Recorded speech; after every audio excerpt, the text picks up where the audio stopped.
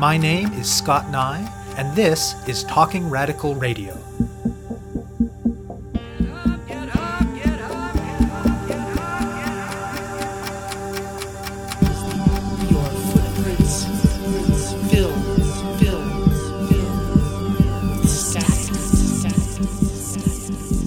Hello and welcome to Talking Radical Radio, where we bring you grassroots voices from across Canada. We give you the chance to hear many different people who are facing many different struggles, talk about what they're doing, how they're doing it, and why they're doing it, in the belief that such listening is a crucial step in strengthening all of our efforts to change the world. On this week's show, I'll be speaking with Emma Cunningham. How we relate to land is a question that underlies pretty much everything else in North America. Land is, after all, at the heart of colonization and of Indigenous resistance. And even within settler colonial systems, decisions about regulating land are highly contentious. What gets built, who builds it, what happens there, who benefits from it? Most of the time, big money is tied up in these questions. There is intense competition around different visions of how to wring the most money out of a piece of land and who should be allowed to do the wringing. But, thankfully, there are also often people who argue that maybe there should be factors at play other than profit in how we collectively make decisions about land. One of the most obvious contexts where this plays out is with respect to questions of zoning and property development. In Ontario, the regulation of property development is to a significant extent administered by municipal governments, but under a system designed and controlled by the province. For decades, critics have pointed out that the system works in favor of developers and development, even when that is at the expense of communities and ecosystems. Activism and organizing are sometimes able to stop a particular development or win moderate improvements in the rules, but so far have not managed to fundamentally undo that bias. Under Conservative Premier Doug Ford, the Ontario government has been working hard to make sure that as little as possible stands in the way of developers making money. They reversed the modest changes to the land use planning appeals process made by the previous government. They closed the provincial agency that gave legal assistance to residents in such processes. They revived the controversial Highway 413 project, which recent investigative reporting by the Toronto Star and National Observer has found will benefit a small group of powerful developers, some of whom have tight ties to the Conservatives. And they've been making extensive use of what are called Minister's Zoning Orders, or MZOs, which allow the province to override and disregard local planning processes, existing zoning rules, and other provincial legislation. Right now, there are struggles happening in communities across Ontario around developments fast-tracked through the use of MZOs. Today's episode is about one such struggle, one that recently resulted in victory for those opposed to the development. Duffins Creek is a wetland in Pickering, Ontario, a city of close to 100,000 people just east of Toronto. The wetland has been designated as provincially significant, which generally means that it's supposed to be protected from development. According to today's guest, Pickering City Council, like many municipal councils, broadly favors development and developers. They unanimously voted to request that the province issue an MZO to exempt a proposed warehouse development in the wetland from regular planning, community consultation, and approvals processes, which the province did. Members of the community mobilized in response under the banner of Environmental Action Now Ajax Pickering, or ENAP. Along with a range of online efforts to pressure decision-makers, the group did what it could to navigate COVID-related restrictions and hold demonstrations and other forms of public action. This included temporarily blocking construction equipment from entering the site on 2 separate occasions. And after it was discovered that the warehouse in question was intended by the developer for use as an Amazon distribution center, they also began putting pressure on Amazon. Now, today's episode is a little bit unusual in that it contains material from 2 separate interviews with Cunningham. The bulk of the show is an interview we did in early March, just after ENAP organized what for Pickering is quite a large demonstration of several hundred people opposed to the development. At that point, it looked almost certain that the development would go ahead. All that remained was for the developer to obtain permits from the Toronto and Region Conservation Authority, or TRCA. Permits that the TRCA had been ordered by the province to issue so they could attach conditions, but they couldn't say no, even though they've repeatedly stated their opposition to development in protected wetlands. So in the first 3/4 of what you're about to hear, we didn't know what the outcome would be, and we talk about the community, the development, the struggle to that point, and so on. We spoke again at the beginning of April. After our initial interview, things had moved fast. Crucially, in the face of community resistance, Amazon declared that it had no interest in using a warehouse on that site. ENAP then stepped up its pressure on Pickering City Council and pushed them to ask the province to rescind the part of the MZO related to Duffins Creek. And thanks to their efforts, the wetland is once again protected from development. I speak with Cunningham about her group's victory in the struggle to preserve the Duffins Creek wetland.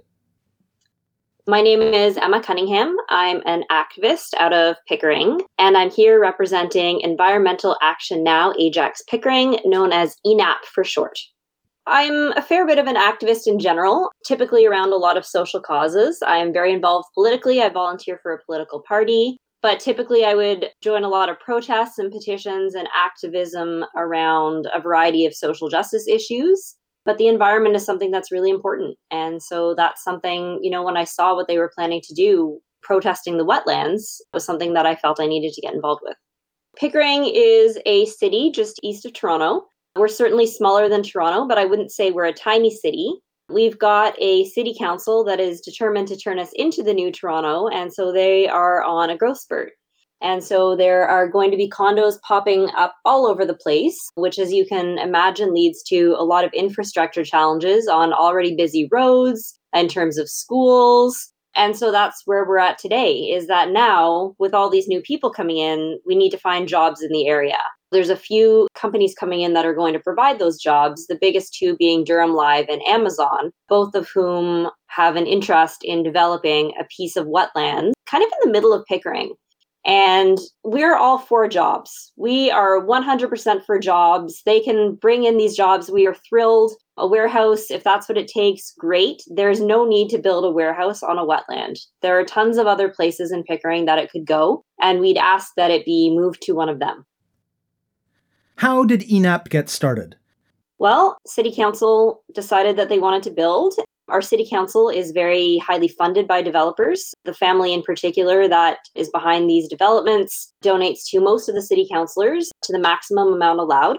And so when they wanted to develop on this property, our build-hungry City Council got very excited about it and decided to circumvent the normal planning process by requesting a Minister's Zoning Orders, or an MZO, from the provincial government.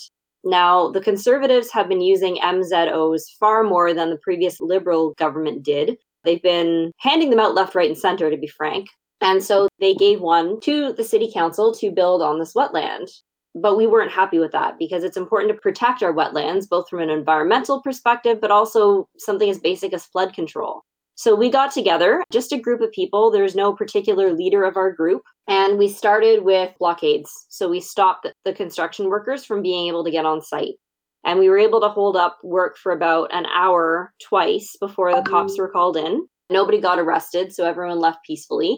And then the construction crew brought their equipment on site so we could no longer blockade them. So then we moved to citizen strikes. So we had roving groups of protests. The challenge is that was when COVID was in severe lockdown. So we could only have 5 people outside at a time, at which point the government was able to say to these developers, oh, look, it's just a small group of people. And they kind of capitalized on the fact that COVID made us stay small, but it wasn't the same group of 5 people going out every time, and it is a much larger movement. So this past Saturday, we held a march. And remember, the bulk of the interview, until the point where I say otherwise, took place in early March, and some of what she identifies as the current state of things has changed a lot, and we'll talk about that in the last part of the interview. We went past our City Hall, we went past our MPP Peter Bethlen-Falvey's office, and we had 300 people show up from the GTA, all in support of preserving these wetlands. The other thing that's a problem is that there's an infrastructure and broadband bill coming out of the provincial government, and they snuck in a piece of detail saying that with MZOs, not only will they no longer have to follow their own planning act, but that they never did, meaning that they're retroactively stopping people from bringing environmental concerns over MZOs to court. Environmental Defense has a case before the courts, and frankly, they were likely to win because this MZO does contradict the Planning Act. And one of the reasons they'd introduced this legislation is to prevent any legal challenges that were currently in place before the courts on the Duffins Creek wetlands.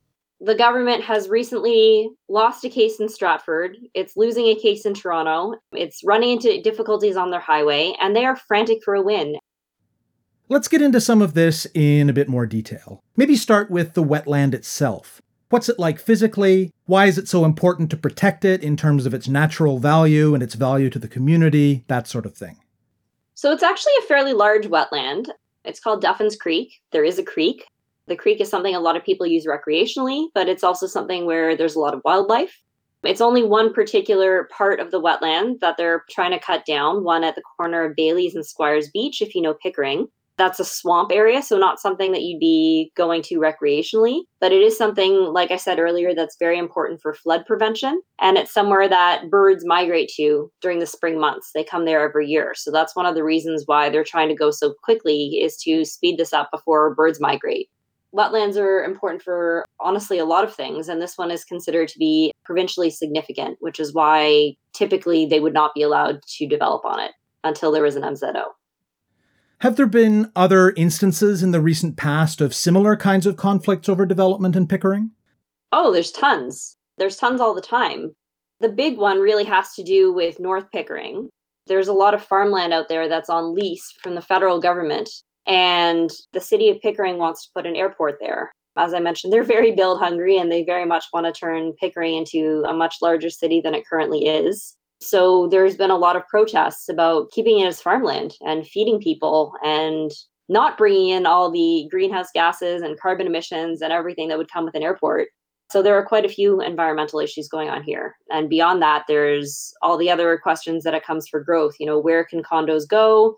You know, there's a lot of NIMBYism there, obviously not in my backyard, where people don't want it to be in their neighborhood because they like their neighborhood. But there's also concerns around infrastructure and places where they're putting condos where there simply isn't something as basic as parking space, or something like schools where there just isn't enough room. So there's a lot of questions going around in Pickering right now about where the city council is taking it in their determination to build it up, no matter how hard it is or how much it makes sense to do so.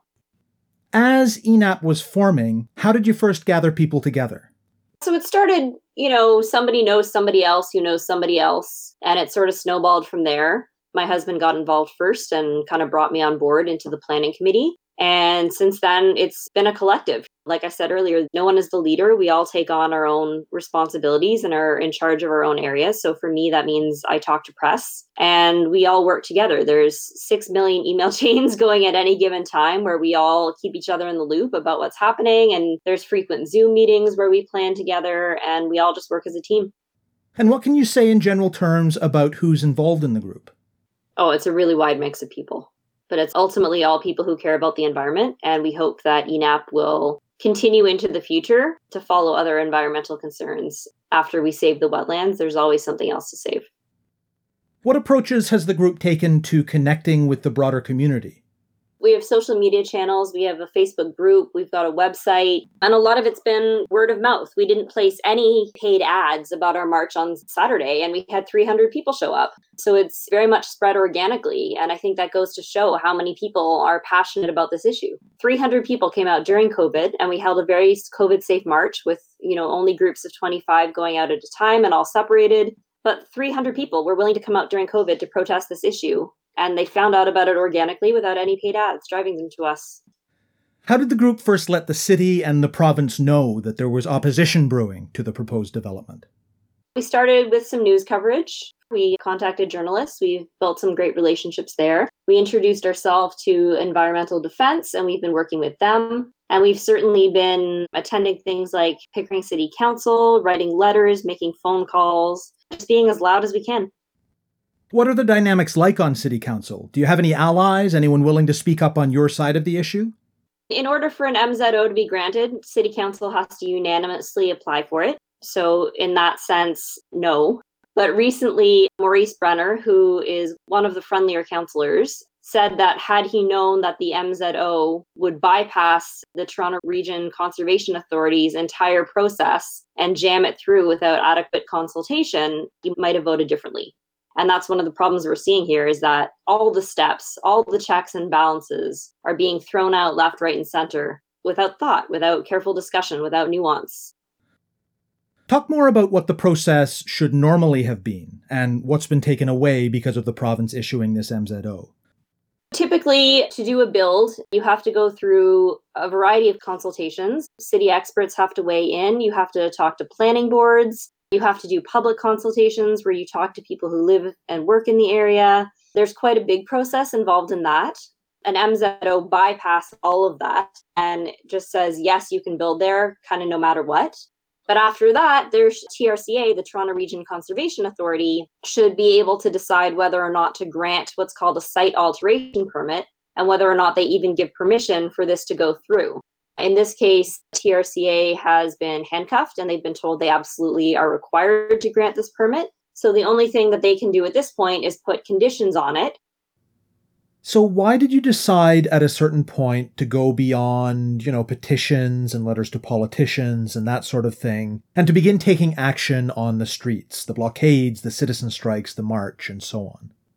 Well, I mean, there's probably about 20 of us actively involved in ENAP, and you're not going to see any policies change over 20 people. So if we want to really get this stopped, then there has to be so much outrage that the government can't help but stop it. Politicians have to be convinced that they're going to lose votes over it. The outrage has to be so large that they can see a real political problem for themselves should they go forward with this. And in order for that to happen, you have to escalate. You have to keep getting louder. You have to pull more and more people into your group, into the action. And that's why we're escalating over time, is we're just picking up steam, we're snowballing, and more people are coming along with us. What was involved in blockading the worksite? Did it require a lot of planning? Honestly, just getting in the way. And, everyone has to stand 6 feet apart and be masked, but block off the entranceway and not let the crew go through. They're not about to plow down people. So we were able to hold up work for an hour until the police got there. And shortly after, they hired security. But yeah, you just get in their way. What were the conversations around risk like among the folks who were considering doing this? There are a variety of perspectives on that. Most people were willing to step aside when the police came. There are some people who would have taken it further. But I think the longer this goes on and the angrier the people get, the more you're going to see, people really being not happy and willing to step up and escalate the actions taken. What exactly did the citizen strikes involve? Groups of 5 people went out with signs and marched around both the area around the wetlands, but also places like outside the MPP Bethlehem Falvey's office, City Hall. But again, they had to be groups of 5 people, so it was easy to brush them off as saying it's just a small number of people who are upset. And I think that's one of the big reasons we had to escalate into this 300-person march, is so that governments can see, no, it's not a small group of people, it's quite large. And tell me more about the march. We had 2 speakers. We had Green Party leader Mike Schreiner and Oshawa NDP MPP Jennifer French. They gave speeches at the beginning and talked about the things that they were doing in the legislature to try and prevent this as best they can. And we sent people out in groups of 25, masked and distanced. So 25 people do take up quite a bit of space when they can't be close together. And then we separated them just to make sure that, nobody was too close. Nobody was going at the same time. We weren't getting in the way of COVID laws of more than 25 people at a time. So we did it very safely, but very effectively. And there was a lot of horns honking as we went by. We got a lot of support from people around us. And overall, it was a really successful march. When you get into conversations with other residents of Pickering, what are the range of things you hear from them about the development and about the actions you've been taking? Pickering is not the most politically active city to begin with. I'd have to check my numbers, but I think our voter turnout in the last municipal election was something like 30%. It's quite low. So most people that you talk to, half of them don't even know there is provincially significant wetlands in Pickering, much less know that they're under threat for development. They don't really know what that means. But as you start to explain it to them, most people do get upset. Like I said, even people who are very pro-jobs and very pro-warehouses, there are places this warehouse can go. It's not like we're saying it can't come here. It's not like we're saying there's no home for it. We're saying this is the wrong spot. I think people got a lot angrier after they found out that the Conservatives were trying to pass legislation that would stop the lawsuits in court. I think people get really angry when they find out that the TRCA does not have the power to deny a permit and that it is going ahead no matter what the consequences of that might be. I think the anger is really at the fact that they're not looking into what this means. And frankly, they don't care what this means. They want what they want, and they're not going to let common sense or science get in their way. And given, like you say, that there are plenty of other places that a warehouse could go in Pickering, what's your sense of why there's a fixation on this particular site? I think that it's a site that's already connected with Durham Live, who is one of the companies involved in this. I think it's a convenient location. I think, it's where they want to be. So beyond the logistics of any particular actions that you've taken, how more generally do you think that the pandemic has impacted the process of building a movement against this development? I don't have any necessarily facts behind us, but I would imagine we could have doubled the amount of people at the march. I know that the Mississaugas of Scugog Island have been very supportive of us, but they have explained that they can't come out to all our actions because of COVID. So I think we would have seen a larger First Nations presence had we been able to do that, not during a pandemic. Citizen strikes would have had a lot more people, would have been able to be a lot louder right off the bat. I think everything in life is easier when there's no pandemic. From what I understand, this particular use of an MZO by the province is part of a larger pattern affecting a lot of communities. Can you put the struggle that you're experiencing in Pickering, particularly with respect to the MZO, in a broader provincial context? Municipalities have realized that they will hand out MZOs all over the place. And so any municipality that wants to work quickly on something no longer has to go through the planning process, because why would they bother? If everyone on your team is more or less agreed, why would you go through all the steps when you can just say, hey, let's get an MZO? And there's no pushback from the government saying, hey, can you actually try before you bring out the nuclear solution? And I think there are sometimes places where MZOs make sense. An example being when the mall in Elliott Lake collapsed, bringing in an MZO to try and bring that back up made a lot of sense, because that was something they did need to move quickly on. But there's no urgent rush to bring in a warehouse where you can't go through the normal planning process. There's no reason you shouldn't be consulting with your planning team. There's no reason you shouldn't be consulting with scientists. There's no reason the TRCA should be handicapped. So many steps are being neglected here, and it's really problematic, and it's not democratic, and it's frankly a huge governmental overreach. And that is the last that I'm going to share from our conversation in early March. Because that conversation took place just before the final decisions related to the Duffins Creek wetland, we decided to wait and see what would happen. At that point, it looked like the development was almost certainly going to go ahead. But over the subsequent 2 weeks, things changed rapidly. Against even their own expectations, ENAP won. The wetland will not be developed. So we talked again briefly almost a month later. I began by asking Cunningham to give a quick summary of the endgame of their successful campaign. So we had a bunch of different actions we took. The first big one was we had a march on March 6th where we had 300 people turn up from across the GTA. Green Party leader Mike Schreiner, as well as Oshawa MPP Jennifer French, were also very helpful in the legislature. Once it was confirmed that the warehouse was for Amazon, we called Amazon and we emailed Amazon and we hammered them. And when they realized how much resistance was on the ground, we kind of shamed them because they had promised to invest quite a bit in the environment. And so they ultimately had to leave their brand positioning and say that they would not damage the wetlands. Once Amazon pulled out, it was a fairly clear path to victory. We had some Facebook ads in play where we encouraged people to call Pickering City Council, and we managed to flood them to the point where it was clear what residents wanted, and they could realize that their political future was on the line based on the sheer numbers of people calling in and emailing them. And those calls to City Council kind of sold it through, and we were able to do it. Once you realized that the struggle to protect Duffins Creek wetland was going to be a win for ENAP, how did you feel, and how did the group and the community react? Oh, we were elated. We were so happy. The one thing is that Bill 257 is still in play. As we speak, it's in third reading in the legislature. By the time this airs, I would imagine it will pass, which means that there will be no legal challenges allowed on environmental grounds to MZOs moving forward, which is very concerning and something that I hope a future government will revoke. Looking back on the campaign, what lessons can you take from it that might be useful to groups in other parts of the province doing similar work? Things like what worked in this campaign, what didn't work. What do you wish you knew at the start that you'd learned by the end?